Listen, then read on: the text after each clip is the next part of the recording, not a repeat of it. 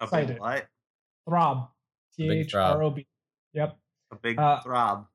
A big throb.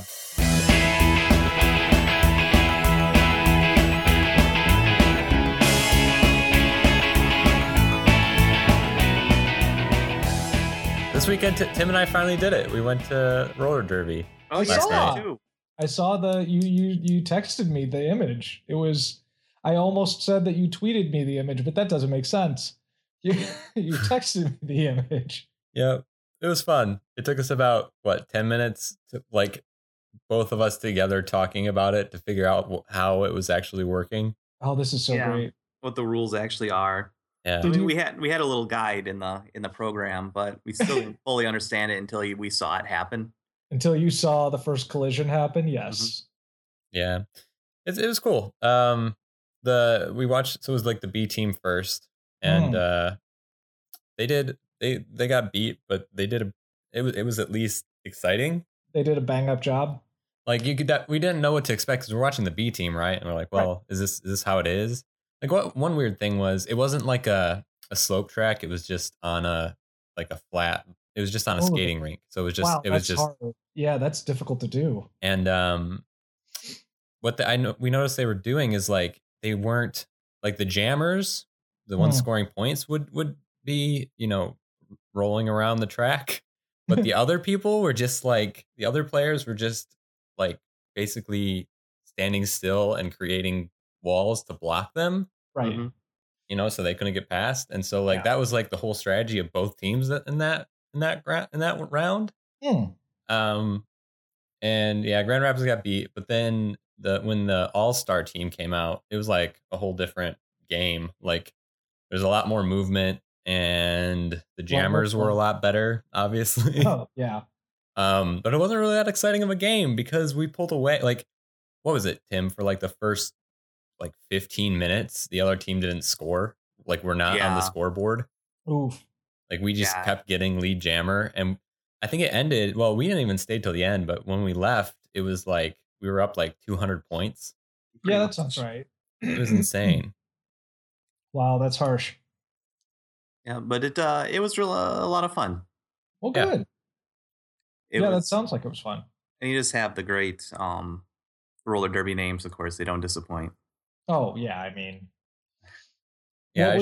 I remember you guys. The thing you texted had like some of the name of the team. What was it again? The Grand Raggedy Rollers. That's it. Yes. Yep. Decked in like black and blue. Yep. Yeah, those are pretty popular colors for roller derby. Mm-hmm. But nothing in I was kind of expecting like red. Yeah. Or white, or some kind of like Raggedy Ann. Yeah. Colors. Oh, that made sense. Oh, I see now. Yeah. But I actually probably like their colors better. Like, you don't actually want to show present yourself as like a rag doll out on the roller derby arena. You want to distance yourself from that, I think. Yeah. I do like that their website is grandraggedy.com. Yep, it is the grandest of raggities. That sounds like a good band name. And where they played, it kind of feels like it's like we're going to meet on at the old sports complex at the edge of town. Yeah. Yeah. This is where it's going to go down. Yeah, it feels like the third scene in a Batman episode, like the abandoned warehouse. Like, oh, hey, yeah, clearly this is the toy store that hasn't been used in 20 years. Yeah, either that or the first level in a Tony Hawk game. Nice. But yeah, it was kind of cool. It kind of added atmosphere. Yeah, it's fun. Yep. That's rough playing on a flat surface like that, though, I hear. Yeah. Apparently, though, that's like the league is a flat track league.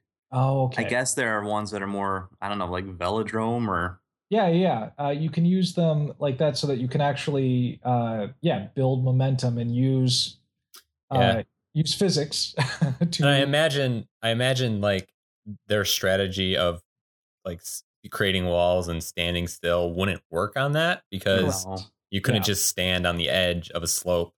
So I think that was probably why it was so different. Yeah. generally speaking. I guess one funny thing that our listeners might enjoy is that I won a pun contest this week. Oh yeah, that's right. Yeah, Sky, you didn't have to look at any of that. I looked at some of it. I was very impressed. Oh, thank you.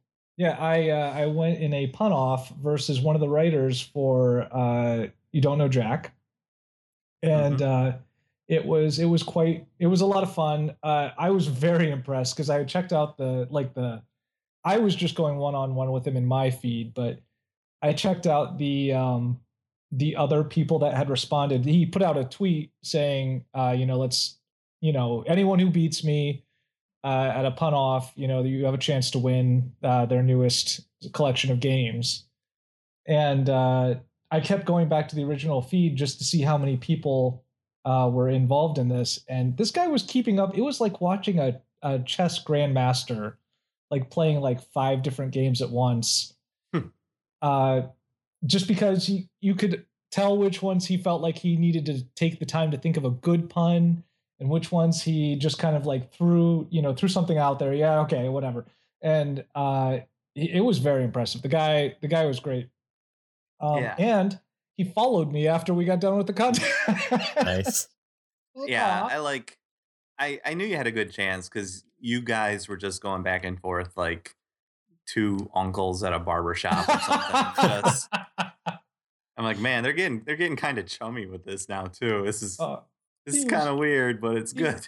I understood him. No, specifically because I went and looked at his profile, his Twitter profile, and immediately I knew what I was up against because his photo, at least currently, on his Twitter profile is it's him kind of like standing with his arms kind of out a little bit and obviously looking like he's talking to someone directly to his left, but he doesn't have anything in his hands, and there's a chair in the background against a wall. I'm like, oh, this guy does improv. Like that is 100% the kind of photo that you get when you're doing a show, an improv show. Oh yeah. You profiled a dude for a pun contest? I did. You got to know what you're up against, Tim. I guess it worked. Yeah, it did. Yeah, and he's very cool though. I went back and read some of the other tweets though. I'm like, oh, he is pretty cool. I got to follow this guy. That's good. Excellent. Yeah, time, and I got to test out the games. They're a lot of fun. We got to play a couple the other night, and the one that we stuck to mostly is Fibbage. Oh yeah. Man, I enjoy that game so much. That one's pretty popular. I had 2 different Airbud references and got people to vote on them both times. That is an accomplishment. Thank you. You did the double bud. But you couldn't quite pull off the hat trick. No triple bud. Actually, probably be like cat trick or something. Oh, I like that too. Airbud cat trick. Yeah. Someday I will be there, and I will get someone to vote on it 3 times. Mm-hmm. Although in the last round, I one of the ones that I did an Airbud reference to was in the final Fibbage round, and I got like 3,000 points for it. Like, yeah. Nice. Yep. Work.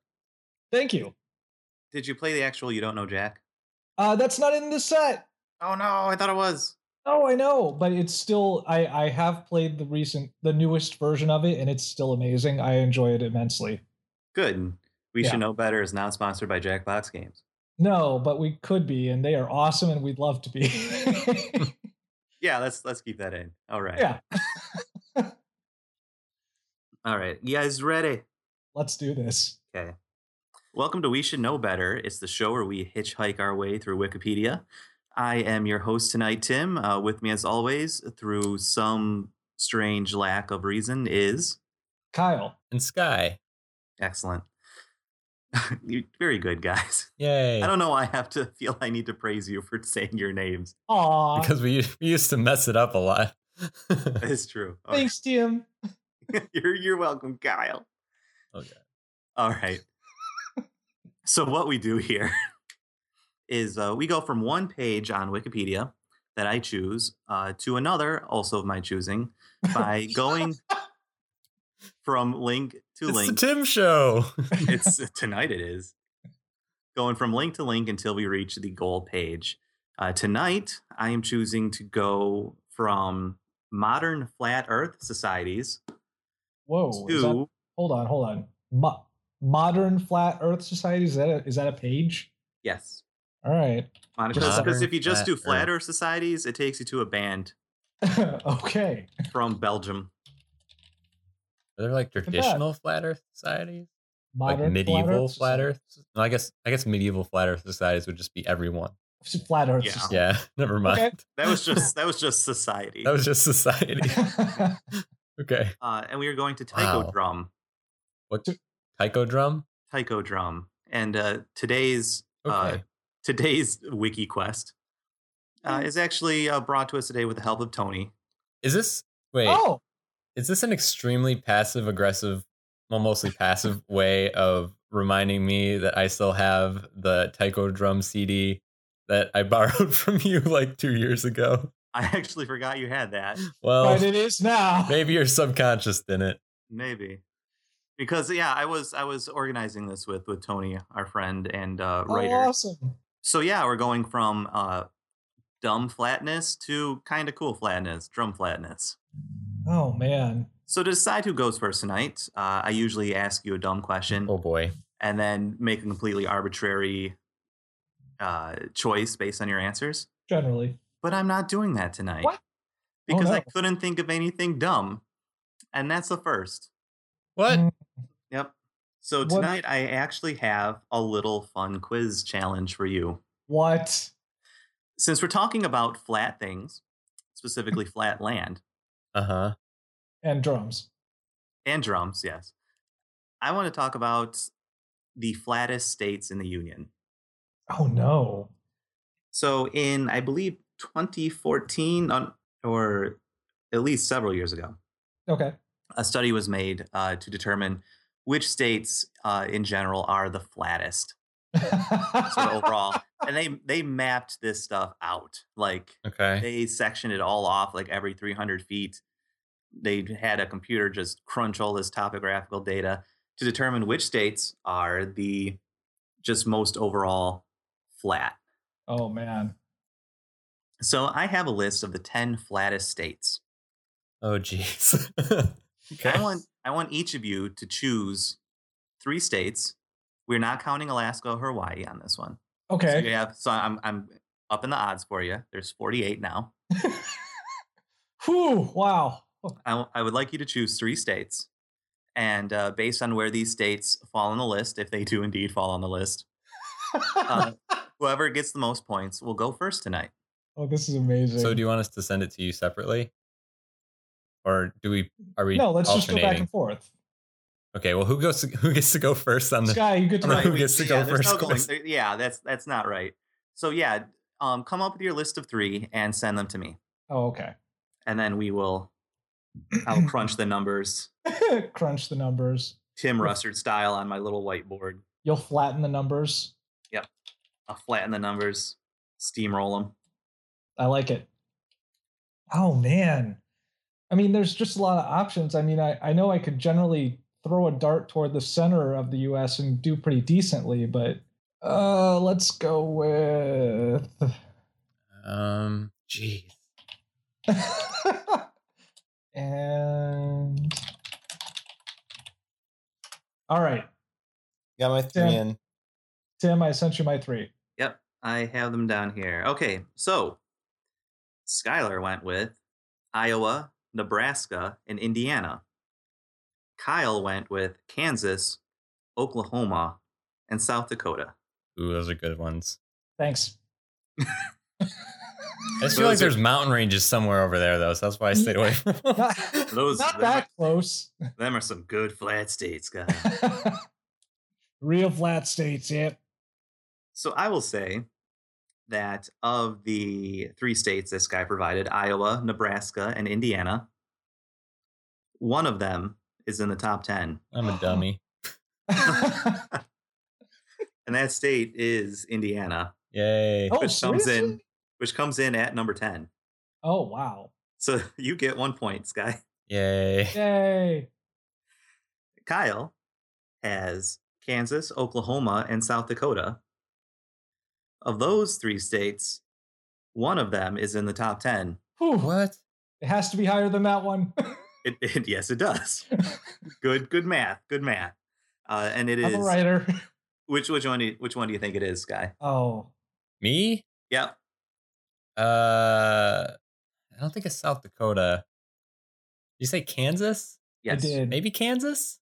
Yeah, it's solely Kansas. Kansas comes in at number 7. It's totally Kansas. Which, well, no, because Kansas is like notoriously Flat. stereotypically flat. Yeah.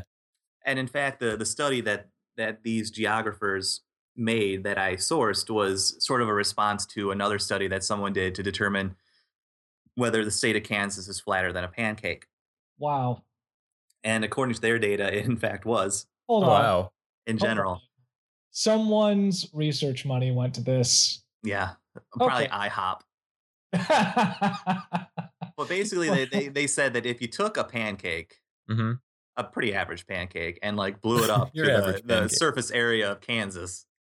Oh, like it's pores? First. Yeah, like enlarged. It'd be all pixelated. Well, yeah, that too. We're gonna have to. There's not enough data in that pancake. You're gonna need some. You need to have there. You have to get the PNG version of it, Scott. Oh yeah. Yeah. But yeah, they're like, well, come on, guys. Kansas ain't that flat. It's not the flattest state. We'll prove it. And they did it. We'll prove it. It's not the flattest. It's only 7th flattest, guys. So I have to know which are the flattest now. Well, what's the list? So here we go. Starting from the flattest state in general, we have Florida. What? Yep. Florida is the flattest state. That's not true. Yep. It is true. That's crazy. According to science, we have Florida, Illinois, North Dakota. Illinois? I almost said Illinois. And I just was like, no, Chicago's there. And now I feel like an idiot.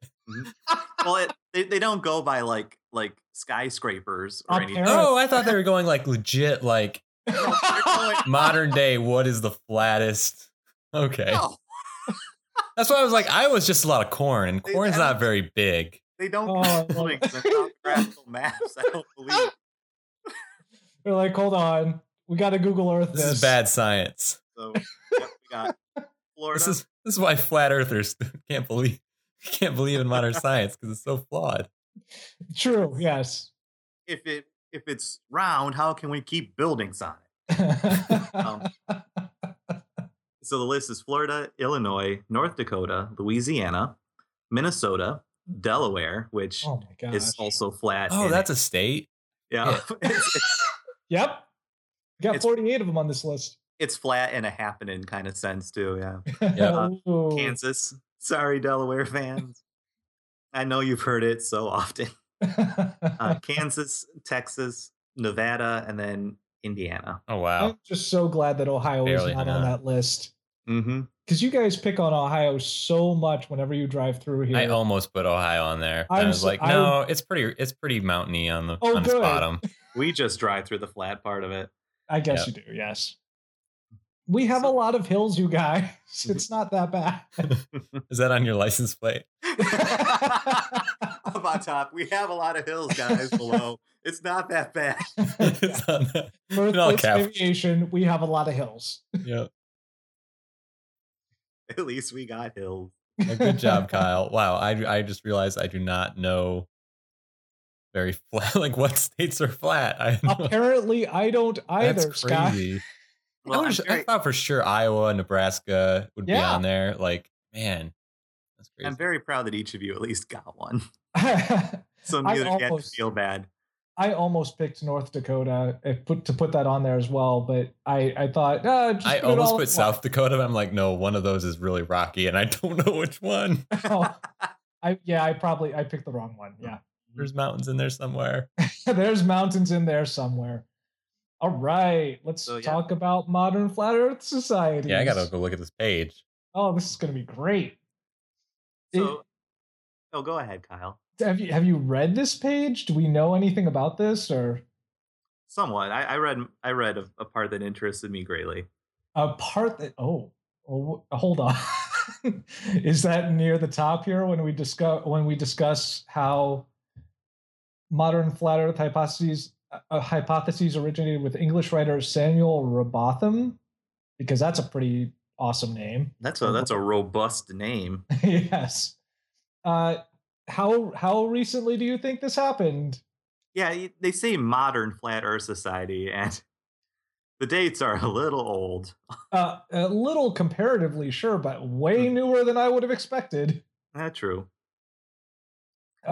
He lived from 1816 to 1884, which means what, 200 years ago? Like that's nuts. I'm guessing they're just using modern to say like after science in general decided that it's round. Mm-hmm. Yes. Yeah, maybe. Generally. That's what, because like, yeah, flat Earth society, you know, that was everybody. Based on his conclusions derived from the Bedford level experiment, which is linked, and I almost want to click that. Robotham published a 16-page pamphlet. Oh, how do I even say this?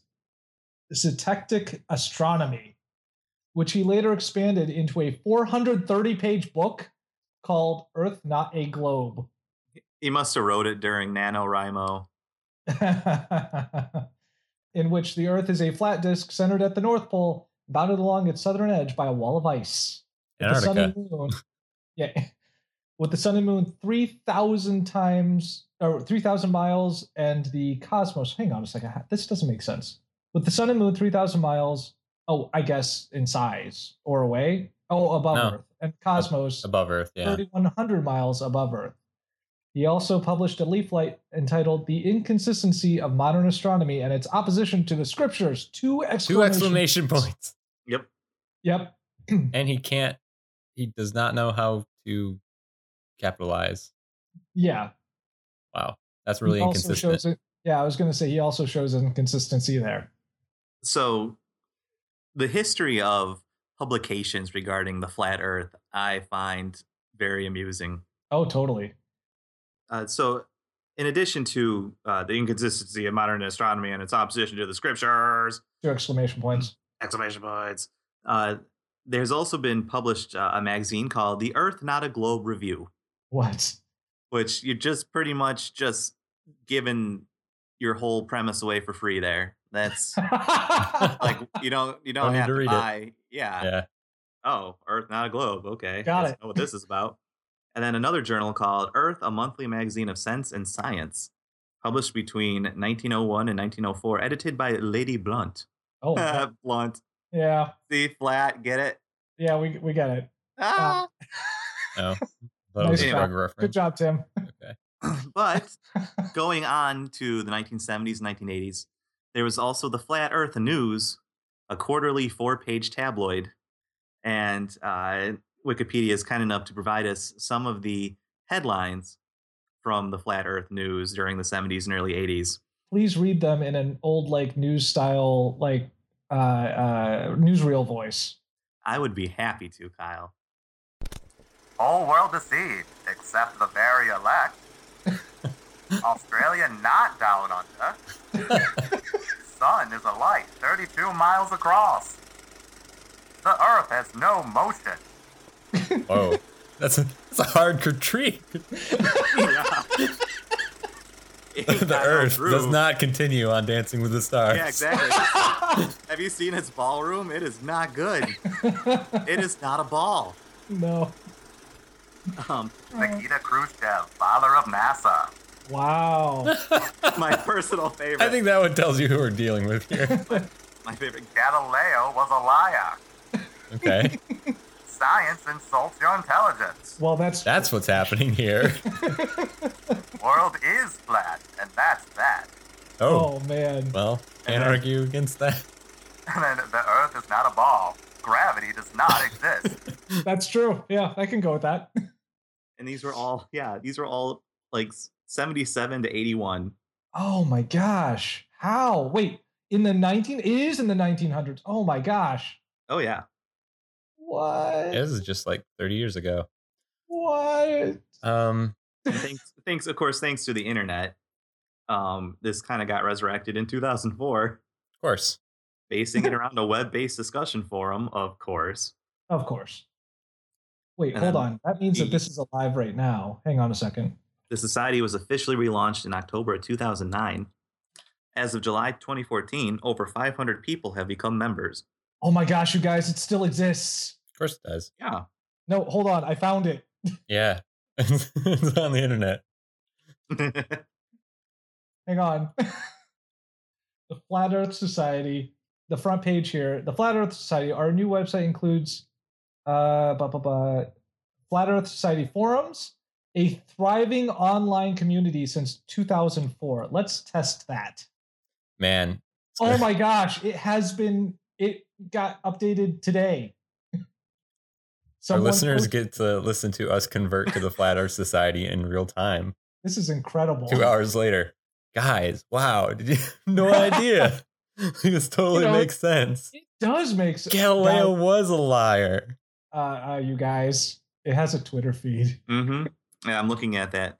It has an Instagram. I'm not sure. It has a Flickr account. I'm not sure what they are replying to specifically, but they're replying to someone by saying, "You may as well base your cosmology on the Windows 95 screensavers."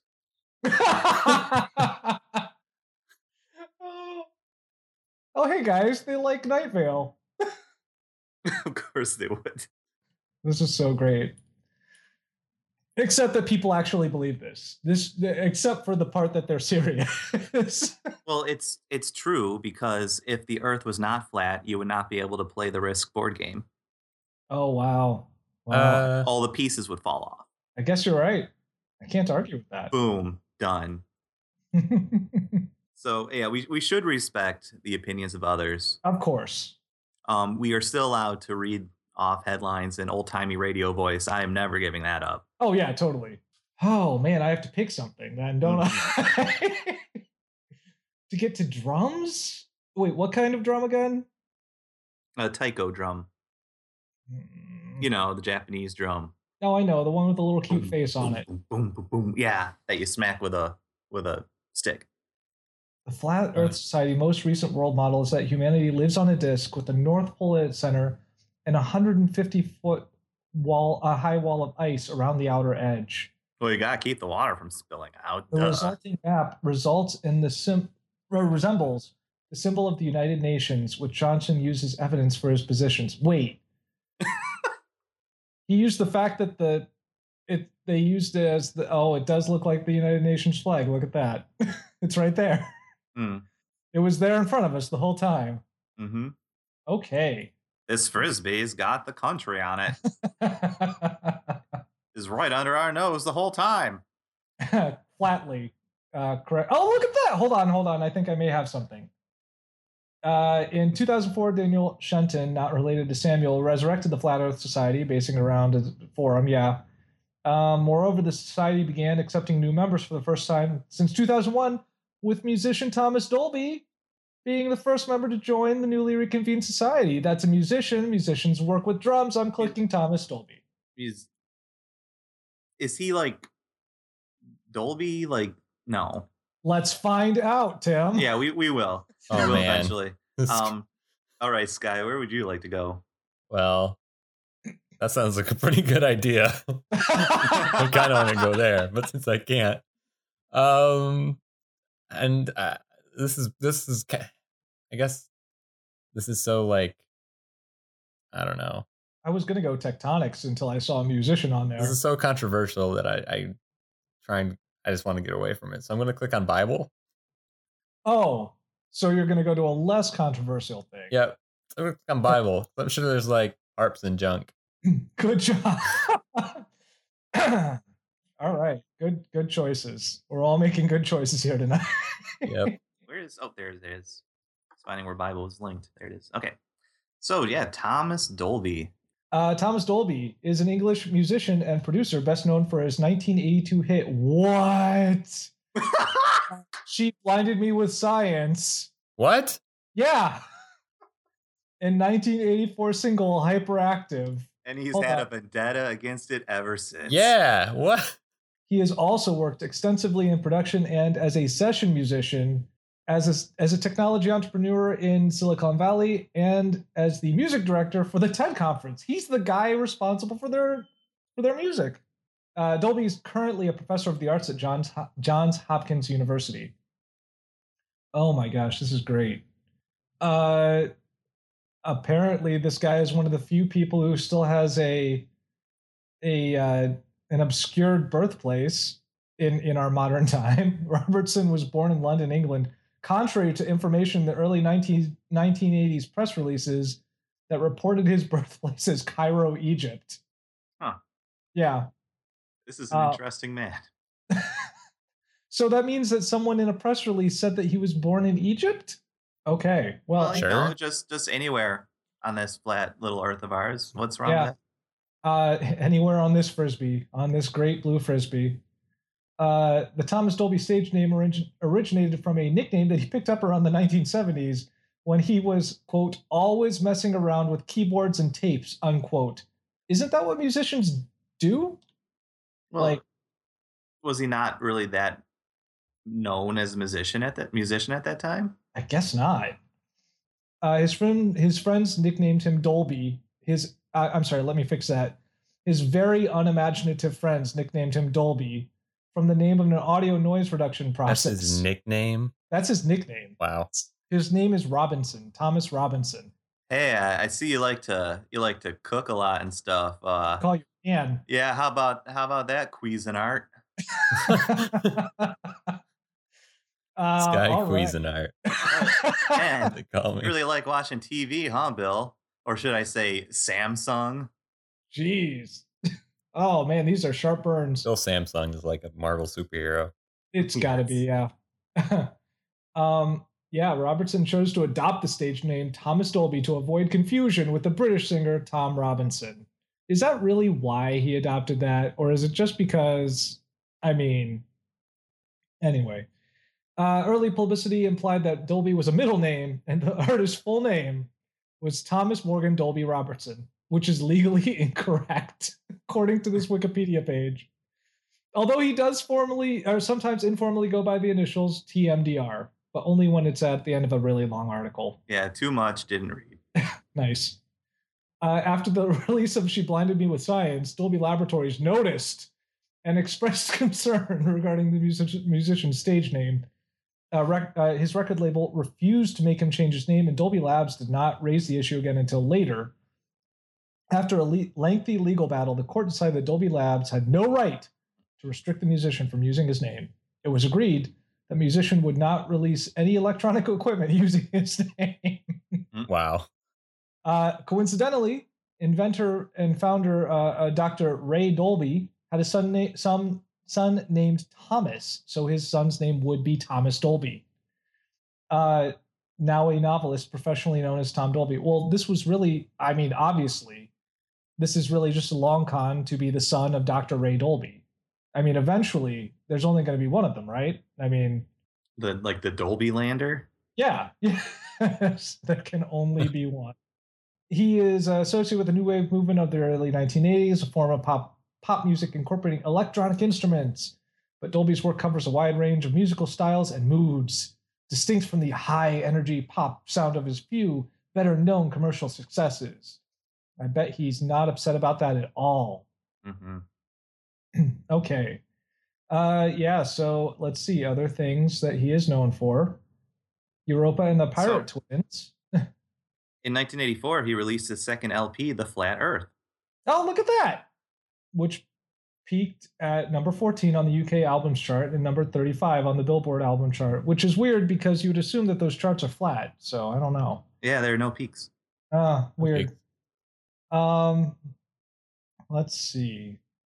Alien and Hyperactive, originally written for Michael Jackson, was the first and most successful single from the album, peaking at 17 on the UK singles chart, making it Dolby's highest charting single in his home country. His other albums are here as Aliens Ate My Buick. I love that. Astronauts and Heretics. The Sole Inhabitant, and then a bunch of reissues. Oh, no, there's another one called A Map of the Floating City, which sounds beautiful. Yeah, this is actually kind of cool album names and stuff. This guy actually seems pretty good at what he does. He apparently did that in connection with a multiplayer online game that he intended to make. Doesn't look like it happened. Dolby's no, everywhere. it did. What's that? Dolby's just everywhere. Yes. Oh, Or this should is I pretty say cool. Nintendo? Here. Yeah, so Map of the Floating City game was a multiplayer online game, shared title with his album, of course. He says it was set against a dystopian vision of the 1940s that might have existed had World War II turned out a lot differently. Survivors explore a fictional Google map, forming tribes and trading relics amidst a bizarre seagoing barter society. As they struggle to unravel the enigma that is the floating city, players can haggle over merchandise and music downloads, including brand new songs from a map of the floating city. Weird. Yep. The game was played from June through August 2011 and included elements of trading, mystery, competition, and cooperation. Players earned free song downloads, and the winning team or tribe was awarded a private performance from Dolby. Wow. It sounds pretty cool. That does sound pretty cool, actually. I scrolled down, and I want to talk about something else very quickly. Let's say, all right, how do I introduce this? In 1993, Dolby successfully established the Headspace company, which developed the RMF file extension, I guess, which I guess was another style of thing around like a MIDI. And Headspace was in 1999. Headspace was renamed Beatnik Inc. and now specializes in software synthesizers for mobile phones, which has licensed to mobile phone manufacturers, including Nokia. Dolby's musical talents have been put to use creating hundreds of digital polyphonic ringtones now found on mobile phones everywhere, including the polyphonic version of the infamous Nokia signature theme. He's the guy. That one? He's the guy who did that. Yes. That's cool. He's the guy. He's that one. Yeah, he apparently did this, and hold on, I gotta look this up quick because I know that this is part of a larger song. Because I had heard this a while ago. Because it's not just a regular little chirp. I always thought that was just like a little chirp. Are you sure you're not confusing it with like the 2011 Nokia Booty Shake remix? Pretty sure. Okay. Possibly. Okay. I really don't think so. I got my mixtape of Booty Jams and Nokia mixes. Wait, and Nokia mixes. There you go. Yeah. Is it Nokia or Nokia? I've always said Nokia, but or is it Nyaki? Wow, nice. But it's actually part of a tune called Grand Valse by Spanish classical guitarist and composer Francisco Tarrega, written in 1902. I really doubt that. Like how crazy would it have sounded, like in 1902, to be like, hey, so you're writing this really cool classical guitar song and it's awesome. It's going to be a really cool waltz for people. They'll use it for a long time, but sometime in the future, like 100 years from now, it's going to be widely recognized, or like 10 notes from it are going to be widely recognized as a signal that someone is trying to contact you on a tiny wireless device that will allow people to talk to each other from around the world. Pretty trippy. Do I get money? You get no money. Oh. No You'll be money. dead in the ground. Yeah. Although he had a pretty serious like hair and eyebrow mustache thing going on as well. I found a picture of the guy. Hang on. Oh yeah? Yeah. Francisco Tarrega. Neat. I mean, check that out. That guy, he played some classical guitar. You can just tell just by looking at him. Yep. He kind of looks like a guy pretending to be an older person. Nice. It's hard. Like at one of those old timey photo booth things at like the fair. Yeah. Right. Where you can dress up as stuff and be like, hey, I'm an outlaw or something. He kind of looks like that, except it's real. So I don't know why I'm trashing that guy. I'm sorry. No, I got it. I got it. I understand. It's okay. So where are you gonna go, Kyle? So I'm gonna click on. I'm surprised that he did not talk more about drums. But I found a couple drummers on the page. The very first one, I'm just going to go with the first one that's on the page. Some guy named Budgie, which I don't know what to do with that, but I'm going to click it and we'll find out what to do with it. Budgie? On the Astronauts and Heretics, other collaborators included Jimmy Z on sax, Budgie on drums, and Leland Sklar on bass guitar. Cool. Hey, he's also worked with Little Richard. Oh. And Stevie Wonder and Peter Gabriel. Well, dang. David Bowie. Holy crud. Wow. Dude's got connections. Wow, Budgie. I should probably know about Budgie. He is got some wild hair. But all right, Sky, a Bible. So let's talk about the Bible. Please tell us about a Bible. There's a whole section here entitled criticism. Ooh. And it says... I thought you wanted to get away from that. I'm just kidding. Yeah. I'm going to talk about the etymology of the English word of Bible. Nice. It comes from the Latin, biblia, cool. which is the same for the same word in medieval Latin and late Latin, which I didn't even know late Latin was a thing. And it comes from Koine Greek, which is ta biblia, and it means the books. Oh, cool. Yep. Medieval Latin biblia is short for Biblia Sacra, the holy book. Oh, of course. Well, biblia in Greek and late Latin is neuter plural, which is a great term. Wow. Wait, so please have your plurals. It gradually came to be regarded as a feminine singular noun, which I'm kind of surprised by. I'm surprised that they decided the Bible was more feminine than masculine at the time. Sky, what do guys call? I guess that makes sense. Yeah, what gender do guys call things that they own? Ooh. Yeah, but they don't own it, is what.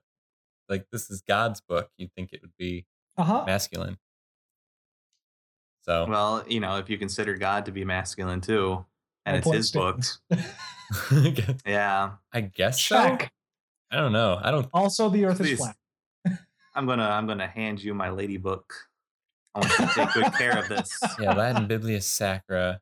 Holy Books translates Greek to the Holy Books. It just says Holy Books a lot of ways. But then the word bibliov, maybe, itself has a literal meaning of paper or scroll and came to be used as an ordinary word for book. Oh, neat. That's why there's a biblioteca. Anyway, I'm going to go with the Psalms. So, those are songs. Good thinking. Don't remember the Psalms having much of a drum part, but we'll do it. You don't remember that? Well, obviously, you've not listened to the remixes. I mean, geez. It's like all funk and... anyway.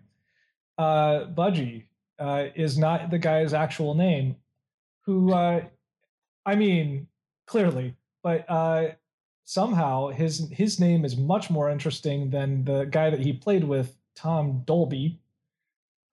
Peter Edward Clark, which is his actual name, known professionally as Budgie, is an English drummer. He has been recording since 1979. He's been the drummer for Suji and the Banshees, and I should probably know more about all of these things. That's pretty clever. Susie is spelled Siouxsie. Yes, like the Sioux Native Americans. Budgie was hailed in 2013 by Pierre Stuart Copeland of The Police as one of the 16 most interesting drummers, and with hair like that, you would be too. It is quite light colored. It's kind of like an Einstein hair. If Einstein's hair was more like blonde and not white. Yeah. Whoa. Yes. Is that him dressing up for Halloween? No, that's just him. In June of 1986, that's a very 1986 photo. Yeah. Yeah. Wow. Copeland described Budgie's playing as very economical and offbeat. His quote continues, Budgie didn't play your standard hi-hat kick snare. There were a lot of tom-toms and a big throb. Oh, great. A big what? Throb. Throb. Yep. A big throb. Ari of the Slits praised him as, quote, a very sensitive drummer. With a big throb. Yeah. Yep. Let's see. Budgie could play anything. Okay. I'm just gonna. The quote continues essentially. Budgie could play anything. Sting loved the Slits album Cut, and what he said about it was that the drumming, he was fanatic about the drums. A lot of people at the time were raving about the drums. They knew he had a lot of technique, but he had a sensitivity, had a variation about him. Could go from reggae to punk to funk to jazz, all over the place, but still very steady. Great. So I guess this is a thing that he could do. That's good. He sounds like he's pretty good at playing the drums. It sounds like that's a thing he's very good at, yes. Yeah, that's good. I kind of want to hear him now. Well, you can YouTube this while I... Yep, I shall do that. Okay. Well, I look ahead and try to figure out what I'm going to do next. I'm just going to put in audio of like a 2-year-old playing the drums right here. So sensitive. So crash, bang, crash, crash. The most sensitive drumming. Let's see.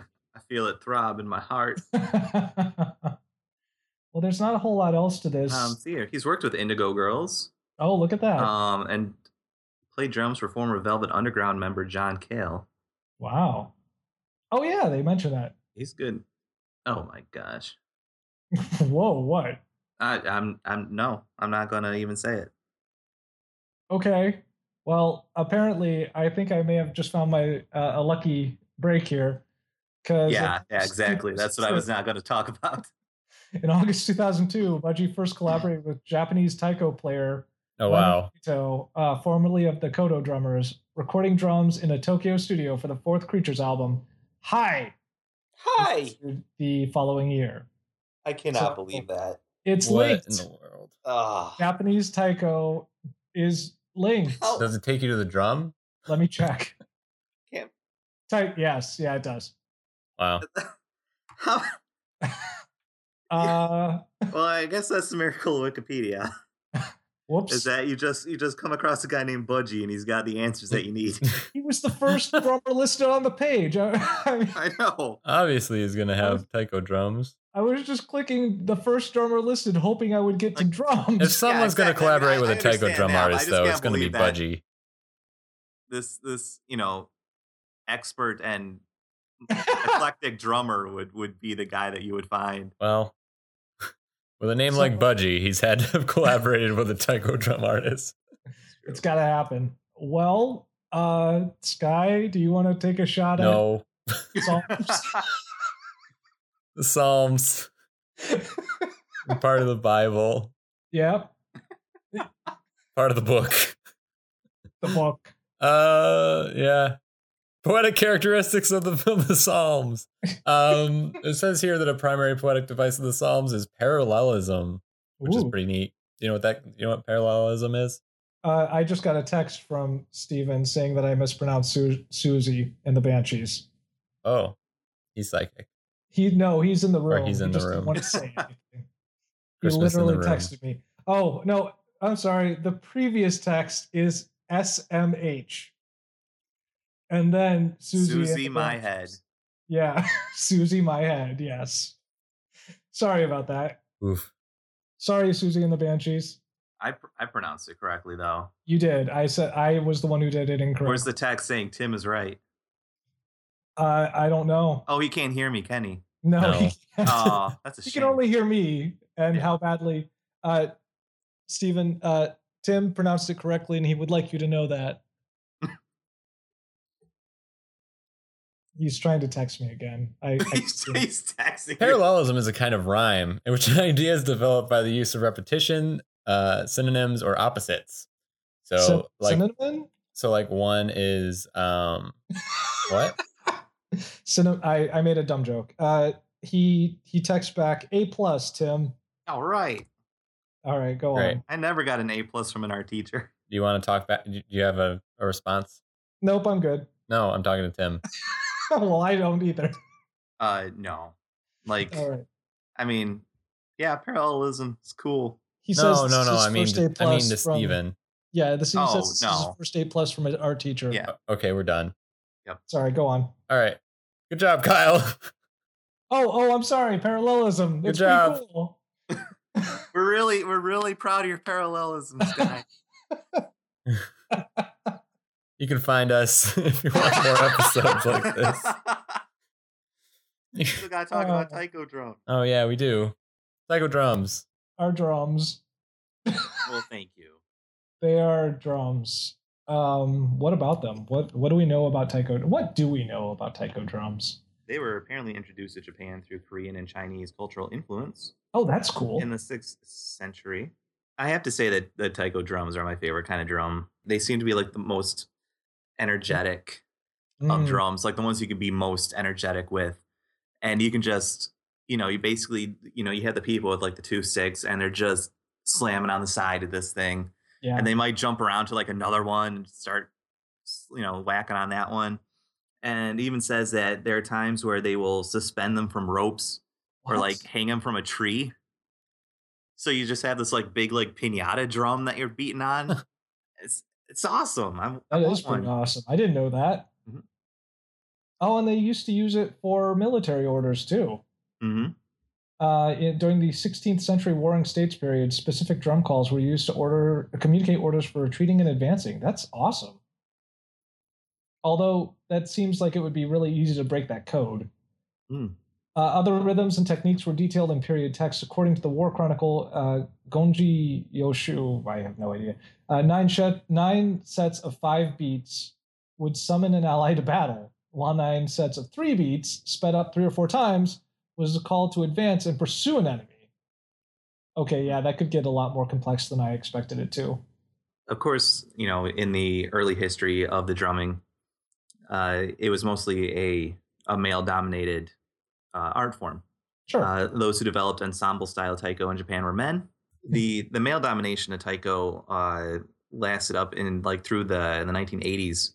Oh, wow. Where it was uncommon for Japanese women to perform on traditional instruments, including taiko, as their participation had been systematically restricted. In early performances, women performed only dance routines, either during or between taiko performances. However, after that, female participation in kumidaiko drumming started to rise dramatically, and by the 1990s, women equaled and possibly exceeded representation by men. What? Yeah. That's pretty sweet. Mm-hmm. Female taiko performance has also served as a response to gender stereotypes of Japanese women as being quiet, subservient, or a femme fatale. Yeah, that's nice. That's pretty awesome. Mm-hmm. Well, I guess a woman was key to how it was developed anyway. According to this myth near the top here, the Nihon Shoki, the second oldest book of Japanese classical mythology, contains a mythological story describing the origin of taiko. The myth tells how Amaterasu, who had sealed herself inside a cave in anger, was beckoned out by an elder goddess, Ame no Uzume, gonna guess, when others had failed. Ame no Uzume accomplished this by emptying out a barrel of sake and dancing furiously on top of it. Historians... It just comes out like, what the hell are you doing? You didn't even drink that. That's a waste of good sake. Historians regard her performance as the mythological creation of taiko music. That's beautiful. That's pretty cool. So a goddess dances on a sake barrel. Yeah. And this is still only a men thing? Yep. Like, it doesn't make... Oh, jeez. Okay. Yep. Okay. Oh, it was the goddess of dawn, mirth and revelry. That makes perfect sense now. It does. Yeah. Kind of like the Japanese, like, Bacchus. Oh, that's great. So, yeah, we should form a taiko group. I'm just saying. We should. I was reading, it says here that, it said, like, taiko drumming in North America, and I was kind of like, I wonder if there's a group nearby. Oh, no. that might be cool. I believe there might be. Or at least because, like, we got the Japanese garden at Meyer Gardens in Grand Rapids. Yeah. And I know that they had a taiko group for the premiere of that performed, like, through the week at various times, which unfortunately was never a time that I was there. So I wonder if they're around the area. Maybe. We'll look into it. That is pretty sweet. Does taiko exist near you? Check our website for more information. Mm-hmm. Don't actually check our Michigan website. Taiko drumming. What? Yes. Michi Taiko. Kalamazoo College. Of course it is. Of course it is. $125 per 10-week term. Yep. Oh, dang. Cool. Sounds right. Well, taiko drums are pretty cool, you guys. Yep. Thanks, Budgie. Yeah. Thanks for getting us there, Budgie. Thanks, Budgie. And thanks to Tony for that cool run. Yeah, thanks to Tony for this run. I sort of helped with it.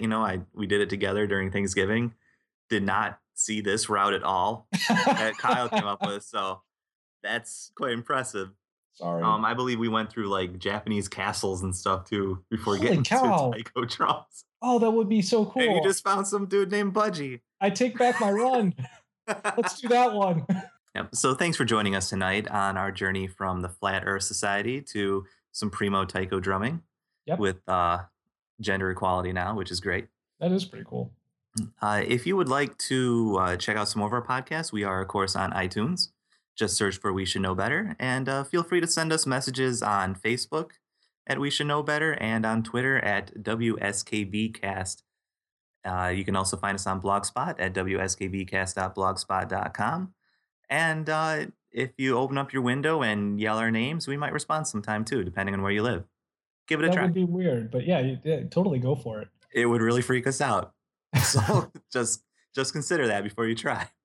So I did see that Recursively Curious did actually respond to our homework from last time about what was the animal that he had tweeted at us for his baseball team. I don't know. Oh man, he tweeted an image of the Orioles. Oh, that's what it was. I didn't see like what he sent as his animal. No, that's what it was. Oh, okay. And it was just, and I was just thinking, I think he was going for just a little bird trying to pick a baseball bat, which I think is pretty awesome on its own. Well, it's just it was an official Orioles image, and it was just a really weird looking Oriole. Well, I'm going to imagine that it was actually just a tiny Oriole trying to pick up a baseball bat. Okay. And I'm going to go with that and give him full marks. Sure. For the homework this week, let's say, you know what? What is your musician nickname? The nickname that your bandmates are going to give you. I hope it is better than Dolby. So it has to be at least as good as Budgie. Oh my gosh. I don't know if it can get better than that. That is so good. I don't know why. Budgie just sounds like the nickname of someone whose head you want to pet. I don't know about that. Like, hey, I don't know. how you doing, Budgie? Sounds like someone that would have like a greasy handshake. That's exactly what it sounds like. Or I'd pull my hand back and I'd smell it. And it would smell like margarita mix. Yes. I like your description. This fits exactly what I'm thinking. Yeah. So yeah, that's our assignment for next time. Good deal. All right. All right, guys. That's enough for us tonight. Are we gonna like sign off with a series of drums or something like that? Do you have something queued up to be like?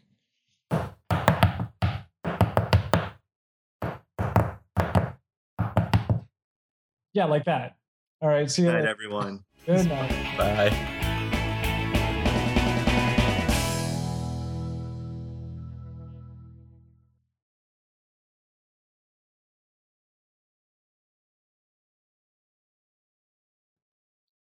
Oh, this is great. Oh my gosh. I'm going to cut this out, but guys, I was still looking at their Instagram. See? And there's a photo of a guy who just ran in a marathon, and it says ran in the 2014 Pan Marathon in North Korea. The ground was nice and flat. Oh my gosh. It's so good. I was trying to Dang it. What are you doing? It's a big bird song. I was trying to just get a sound effect of like a cat, like this is like screeching or something. This is supposed to be a cat fight, but it's a video, so there we go.